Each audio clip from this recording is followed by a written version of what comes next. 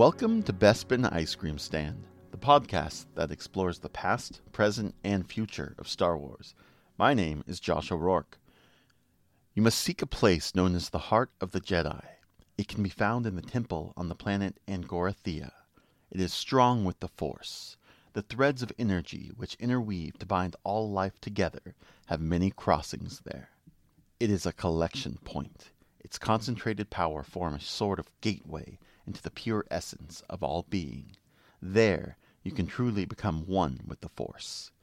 There, you can gain restoration, understand the truth, and find the peace you're looking for, Bennett Campbell Ferguson.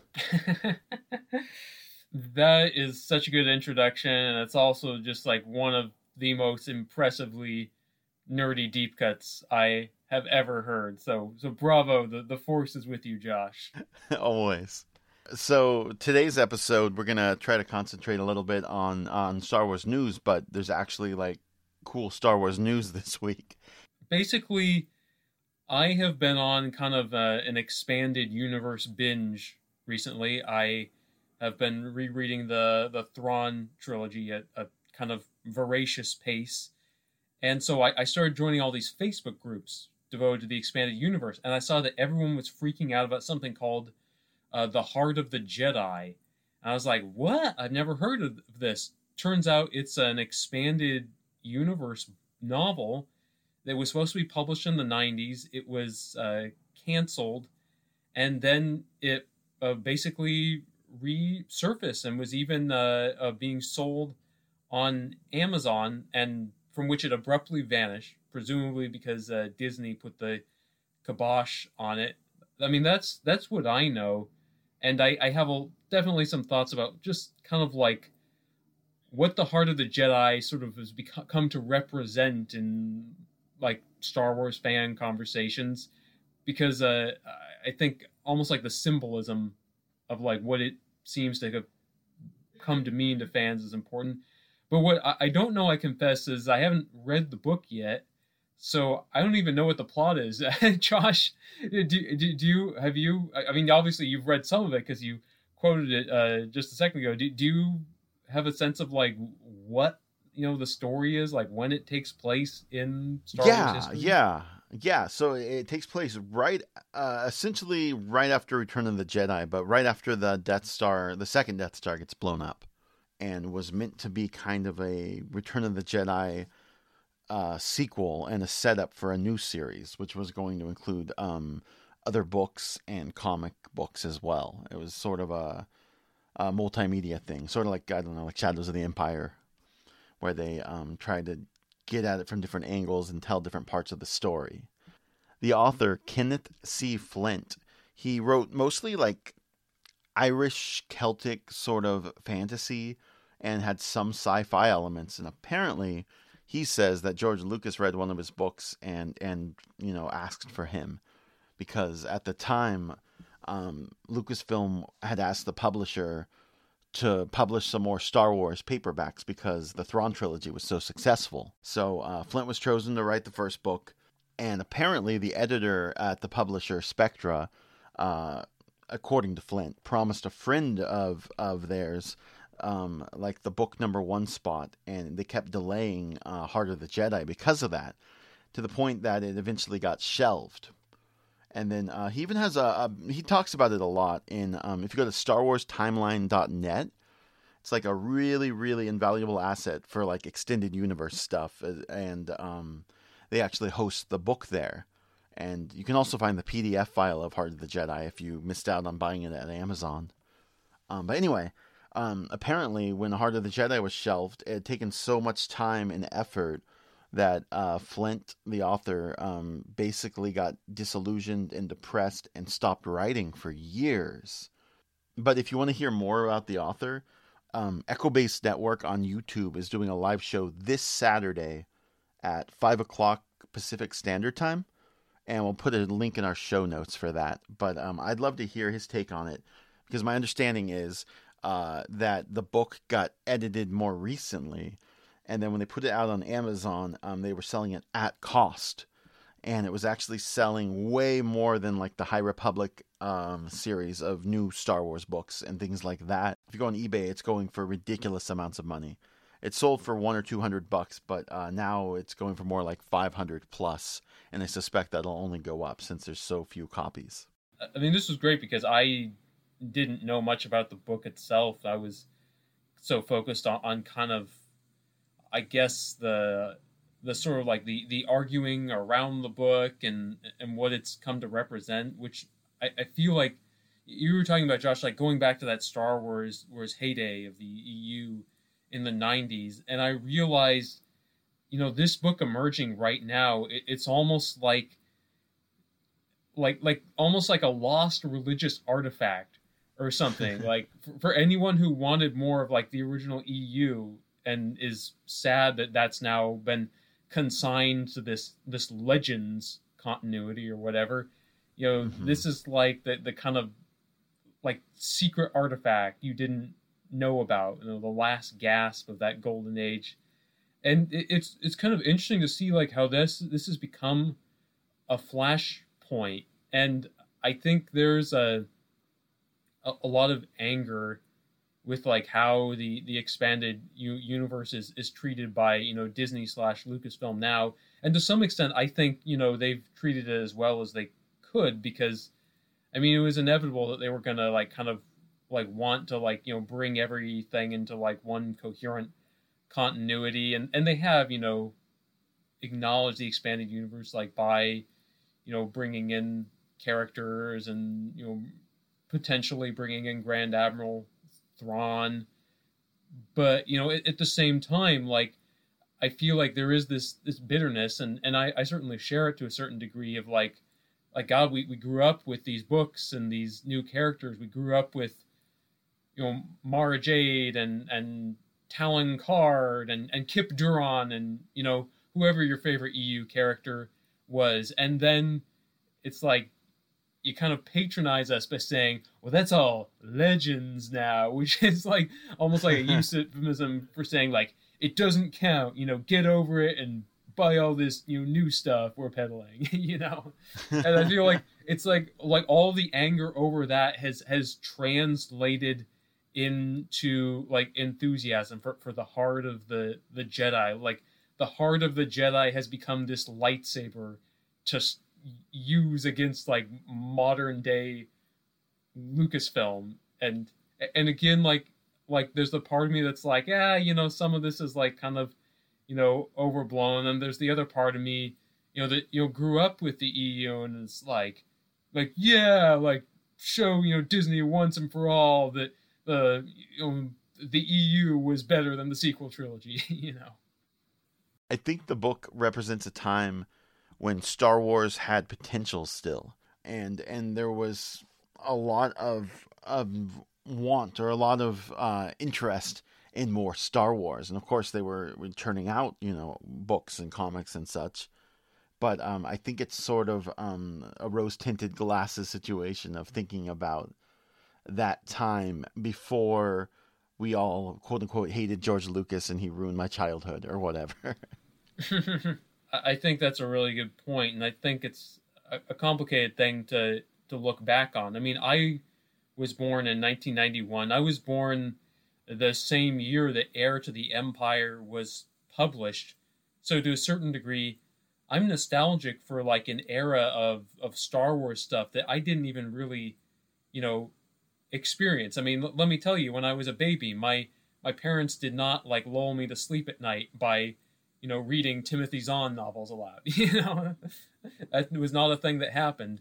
And so it's kind of interesting. Like, I mean, I was talking to a friend of mine recently, and I was saying, like, kind of as you were saying just now, Josh, like, I think we have this nostalgia for this, seemingly less conflicted period of Star Wars, but before, like all these arguments about Jar Jar Binks and, midi-chlorians and should Rey be no one and all that stuff, like that pre-sequels, pre-prequels time, like when we could all like be united under this banner of like, oh, the Thrawn trilogy is cool, Dark Empire is cool. And but my friend who I was saying this to, he said, well, you don't know that. I mean, maybe there were these kind of arguments back then. And I was like, yeah, you know what you're right. Like maybe back in 1991, there were old guys who were like, you know, newfangled kids with your newfangled Thrawn trilogy, it'll never be as good as Splinter of the Mind's Eye, you know? That's true. Yeah, everyone thinks their nostalgic thing is better than your nostalgic thing. I think that's true, and it's kind of, I don't know, it's there's a lot of, you know, mixed emotions that come with this this kind of thing, and it's been interesting. Like for my part, you know, rereading the Thrawn trilogy, you know, so far, do I think it's better than the sequel trilogy? Yeah, I do. But at the same time, like, I'm also, you know, seeing some flaws that I didn't really notice as a kid. Like for one thing, it's kind of dry. You know, there are parts that read like more like a space military textbook than a novel, and not that that's necessarily the worst thing in the world, because even that can be kind of fun. But it's, you know, it's good to remember that not everything was so golden back in that period. We may romanticize a bit. No, you're right. Definitely, a lot of the EU stuff, and including Heart of the Jedi, it feels a little procedural when it discusses stuff, and I think that's the problem with sort of adapting an action thing, is that you need to have action, but sometimes it's kind of very, very dry. It's not exciting. There's not a lot of movement, and then same with the dialogue. Sometimes it's weird for me to hear like Han Solo talking or reading about Han Solo talking. It feels kind of almost like wrong compared to seeing, you know, Harrison Ford actually saying the words. Yeah, I think that's definitely an issue, and it's something, I don't know. Like, I mean, sometimes, and this is not true with all Star Wars books, but it's definitely true with some. Sometimes, like, I have a little bit of a disconnect where, like, Star Wars as a book, like, feels strange. Like trying to translate this something that's so intensely cinematic into the language of literature. It's, I don't know. Sometimes, like it comes out like kind of odd. Like I remember, you know, I remember I tried to read the new Jedi Order series, and I never got past the first book because it was such a struggle to get through. And it starts out with like Leia in a shuttle, like, I don't know, thinking about politics or something. And it's like, do I really want that? Do I really need that? Like, I don't know, something about Star Wars. Like, I feel like it's so visual. Maybe it translates to comics better, because the comics that I loved as a kid, I feel like those have aged really well. Yeah, and there's something kind of strange about internal monologue for like action characters that aren't as multifaceted, slash a lot of the allure of their character is mystery. You don't want to know what they're thinking. Yeah, and it's, I mean, which kind of like speaks to the, you know, the classic thing that's been a problem for the movies as well. You know, explaining too much. You know, Darth Vader can't be mysterious. Even C-3PO can't be mysterious anymore. We have to see exactly how he got put together, and you know. I mean, yeah. Overall, I think Heart of the Jedi is going to be something that's a fun little blip on Star Wars fandom. But I think if the book had been released in the early 90s, I don't think it would have made the impact that a lot of people think it would have.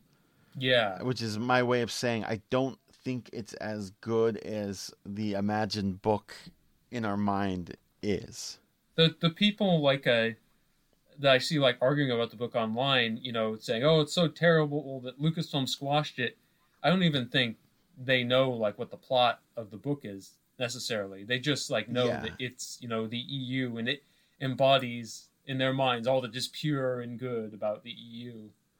No, absolutely. And I mean, yeah, I'm going to read it, and I'm excited to read it. But, you know, the first few chapters, I wasn't exactly spellbound. I kind of feel like I wish I could read a physical copy of it so that I could tell myself that this is more about the artifact of it than the story. And I think that's a big part of it, is it's almost more about the idea that it exists physically than people wanting to read this story.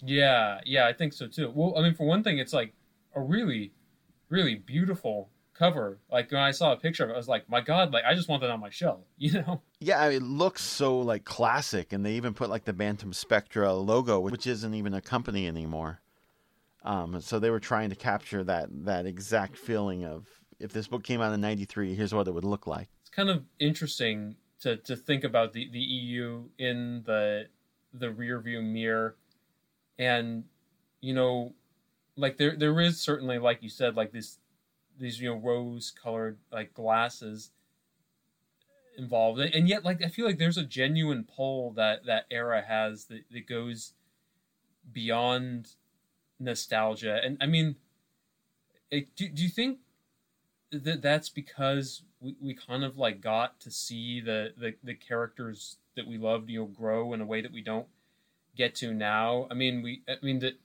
instead of, for instance, a Luke who starts one training temple and then all his students get murdered and he like goes to mope on an island, we got a Luke who becomes a teacher and a leader and reestablishes the Jedi Order, and like struggles with that. Like, do you feel like part of the power of that era is that we were seeing characters grow instead of just go in circles, basically? Oh, completely. Especially because, like, if you think about it, there was only 3 movies, and yet think about how much material in the EU exists based on just those 3 movies. So, I mean, if it was made today, it would be a TV series, and it would be, dozens of episodes every season, and we would know every little thing. But yeah, I mean, of course, people are clamoring for more and wanted to see what Luke Skywalker and Han and Leia and Boba Fett and everyone else was doing after Return of the Jedi. So completely, I completely understand why somebody would be into it and want more. And now we're seeing with the Disney films and the new sequel trilogy, sort of be careful what you wish for sometimes. Yeah, it's true. It's so true. I mean, not to dig into the new movies too much. We are talking about Force Awakens for real next week.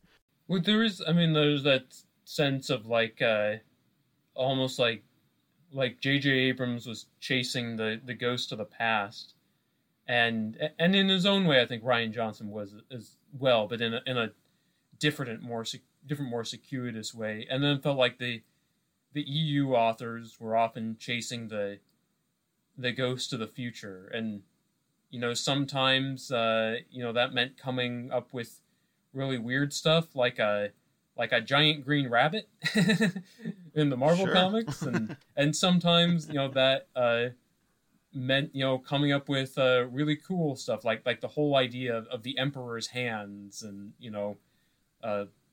that whole thing. Yeah, I mean, I think when you have no limits, you can come up with the coolest stuff ever, and sometimes it hits and sometimes it misses, of course. But that's what makes it so exciting. Is it's the Wild West. Anything could happen. Yeah, exactly. I want to just one thing I want to bring up is that I feel like sometimes like there is a kind of misunderstanding among people of expanded universe continuity, and just what it means, like the different classifications. And I was looking this morning at an article in Star Wars Insider, and they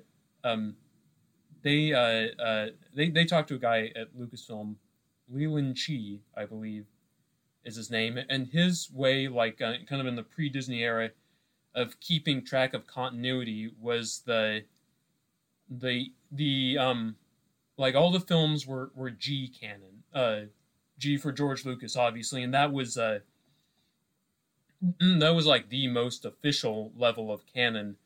But then there was also, like, right below that, there was C canon, and that included all this expanded universe stuff. And it was like the second tier of continuity, but it was still official, and maybe that's like kind of splitting hairs, but I don't know. I sometimes like see people like referring to the EU as fan fiction, which I think is kind of a misleading interpretation, essentially. Yeah, it's really reductive, just because they are making up things and essentially doing what fan fiction does, nowadays, and And I think a bigger part of it is what the EU is doing. It doesn't really get done nearly as much in properties besides Star Wars, at least to that level. But I still think that they have a place in Star Wars talk, and I think they still are important. And for me, I haven't read most of the EU stuff, so it's easy for me just to ignore it. But the stuff I have read, I think it can live in a parallel reality. Yeah. In the same way that we talk about, the prequels not really being part of our Star Wars reality, but they're still on my mind. And I still think from time to time, about the similarities and the parallels and how one book or movie affects another one. But fan fiction, they're not fan fiction. That's a reductive way of taking the entire grouping of books and turning it into something else, and that's just not true to me. Well, it's kind of funny because like what you're saying, Josh, reminds me. I have this really old, battered, well-loved copy of the old guide to Star Wars characters, and it's a prequel trilogy book. So like there are all these things in there that the prequel trilogy would later contradict, and kind of reading it, I feel like I get to go into an alternate universe, and I can like read an entry on a character and be like, yeah, you know what? Boba Fett was a journeyman protector on Conquered Dawn named Jaster Muriel, not a clone, and like I can go into that alternate universe where that's how it is, and it's kind of fun, like sometimes. Yeah, I think you can have parallel universes, and also like I think the continuity thing is sort of overrated. I think it's nice to some degree, but I think even like the Bad Batch people are complaining about the second episode having a continuity error that I won't spoil. It's not like that big of a deal, but it's still like that contradicts something else. And it's like, can't these both exist? They don't have to all be the Marvel Cinematic Universe where, you have 20 plus films that all are interconnected. More and more like I care less about continuity, and I'm feeling like, if you want to do something cool that makes your film or your book or your show better, and it violates continuity, go for it, because the most important thing is to make great art. And I'd also too, I mean, I feel like you said, well, even if things contradict each other, they can both exist, and to that end, like I feel like even within the expanded universe, you can have headcanon. My headcanon includes Luke and Mara Jade getting married, but it doesn't include Mara Jade getting murdered by Jason Solo, which I think is just stupid. Like to me, like that's that part of the expanded universe. I'll ignore that, just like I ignore midichlorians and Luke Skywalker throwing his lightsaber over his shoulder. Yeah, no, I think you touched on the heart of it, which is if they're telling a good story, then who cares? Oh, well, I mean, it almost like kind of like reminds me of like the arguments people would have over like the screwiness of the timeline for the X-Men movies, and I was always kind of like, yeah, whatever, if the movies are good, which sometimes they were, and sometimes they definitely were not, but like when they were good, it was like fuck continuity. They're making good movies. I can sleep at night because of that. I mean, I understand what it is to love something for decades and to see it being tinkered with in a way that doesn't please you. And certainly comic fans know that, and comic movie fans.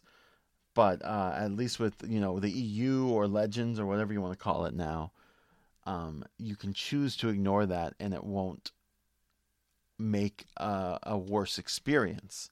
But if you do choose to delve into the EU, it really can enrich the experience, and there's some really cool stuff, and there are some gems. And I think part of the fun of that is like kind of, like getting into the things that only existed in the EU, and like getting to discover like a character like Dash Rendar and Shadows of the Empire, and like kind of like making these new acquaintances. Like I almost think that's more important than getting to see what happens to Luke and Han and Leia, although that's great as well. Yeah, of course. But yeah, the world itself is awesome, and if you have a compelling story, you don't necessarily need them.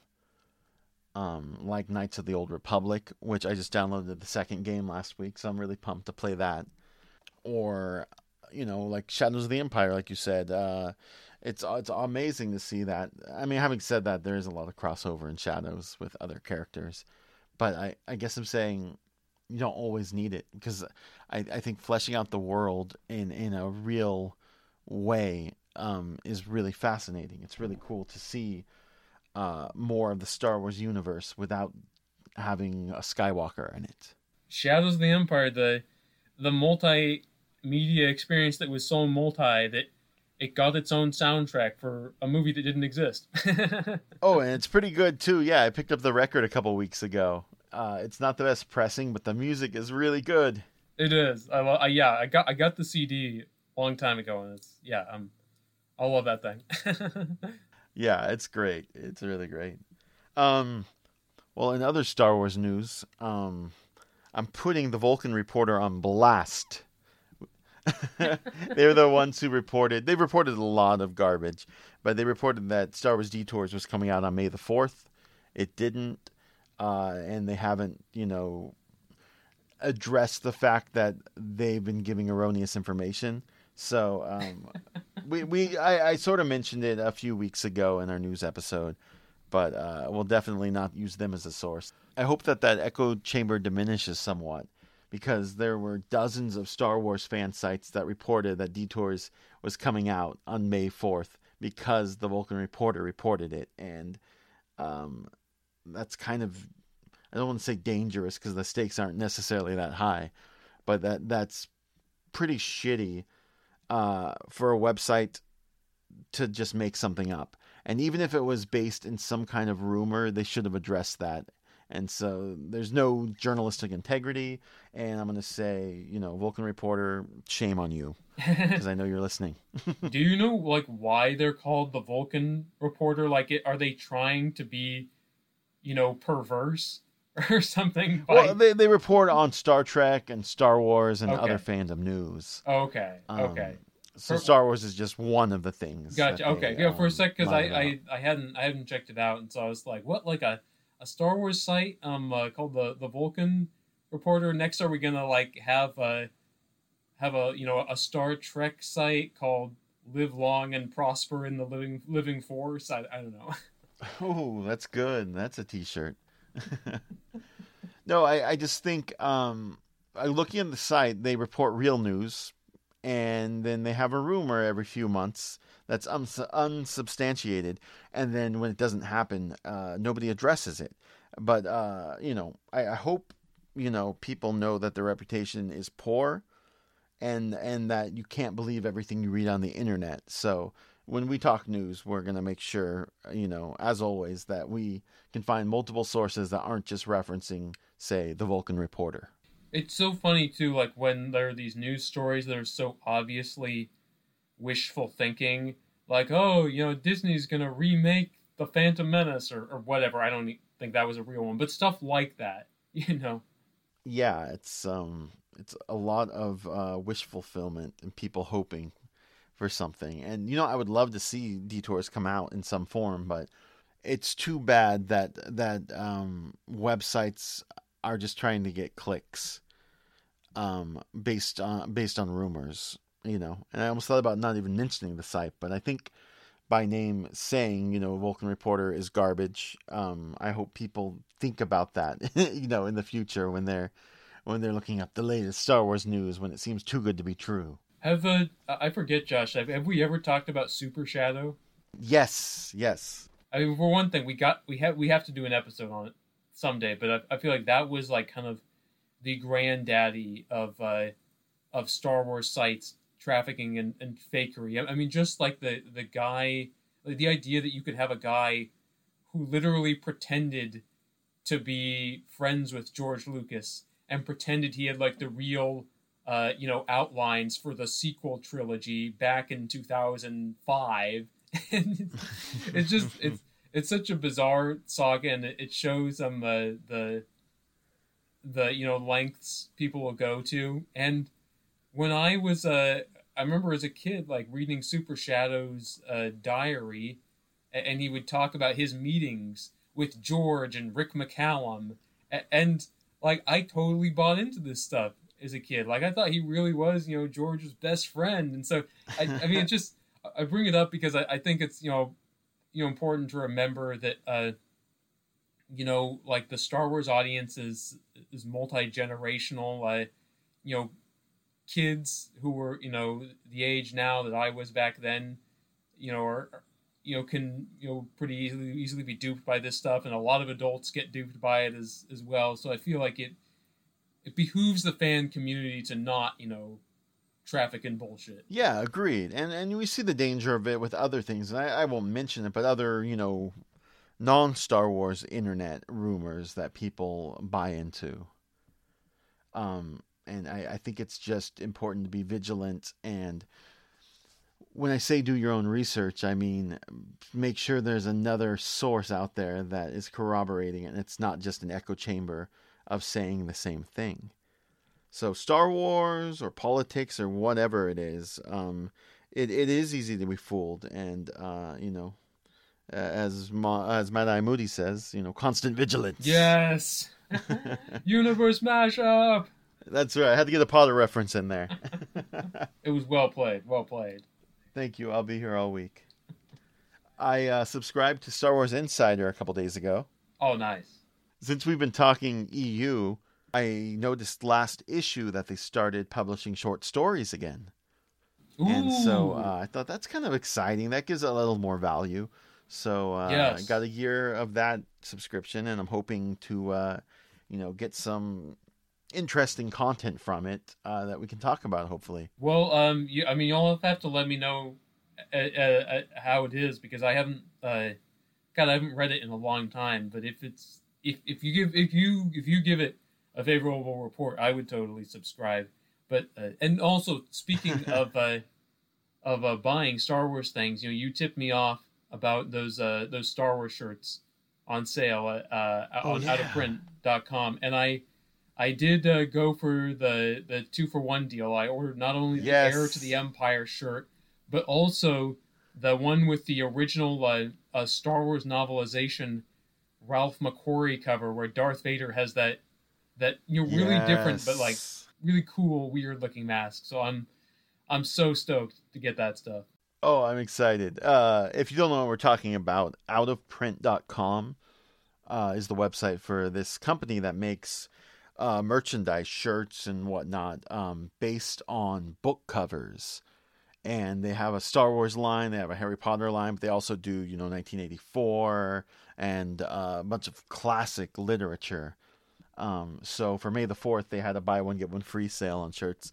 I ended up getting, I got the Yoda read, the classic 80s Yoda read, and The Force Will Be With You or something like that.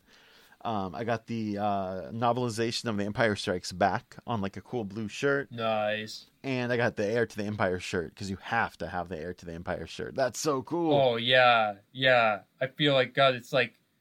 I feel like God, as soon as I get that shirt, like it's going to be like my badge. Like now, like I'm officially, like a cranky member of, the old guard, like...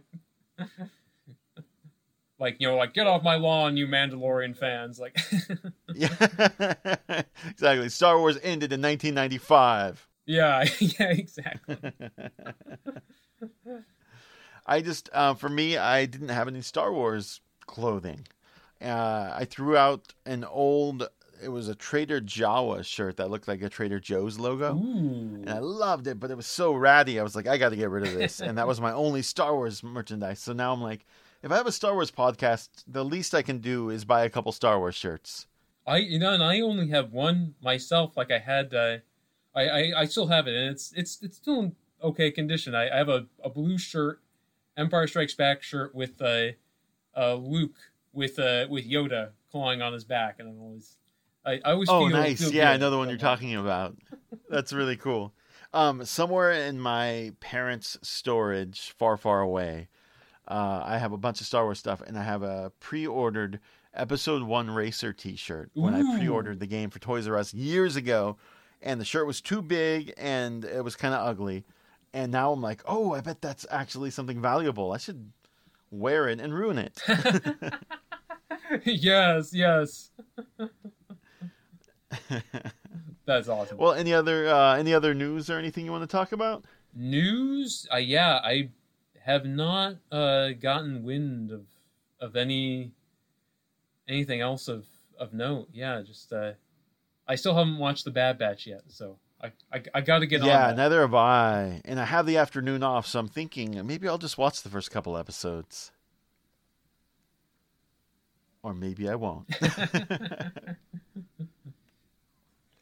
Well, that's it for us today. After a few detours, we're finally releasing our Force Awakens episode next week. We're now on Twitter, too, @BespinIce. You can get in touch with us by email, bespinicecreampod@gmail.com. You can find me on Twitter at IamJoshua85. Bin can also be found on Twitter at THOBinnit with 2 N's and 2 T's, as well as thomoviereviews.wordpress.com. Have a great week, and the Force will be with you, always.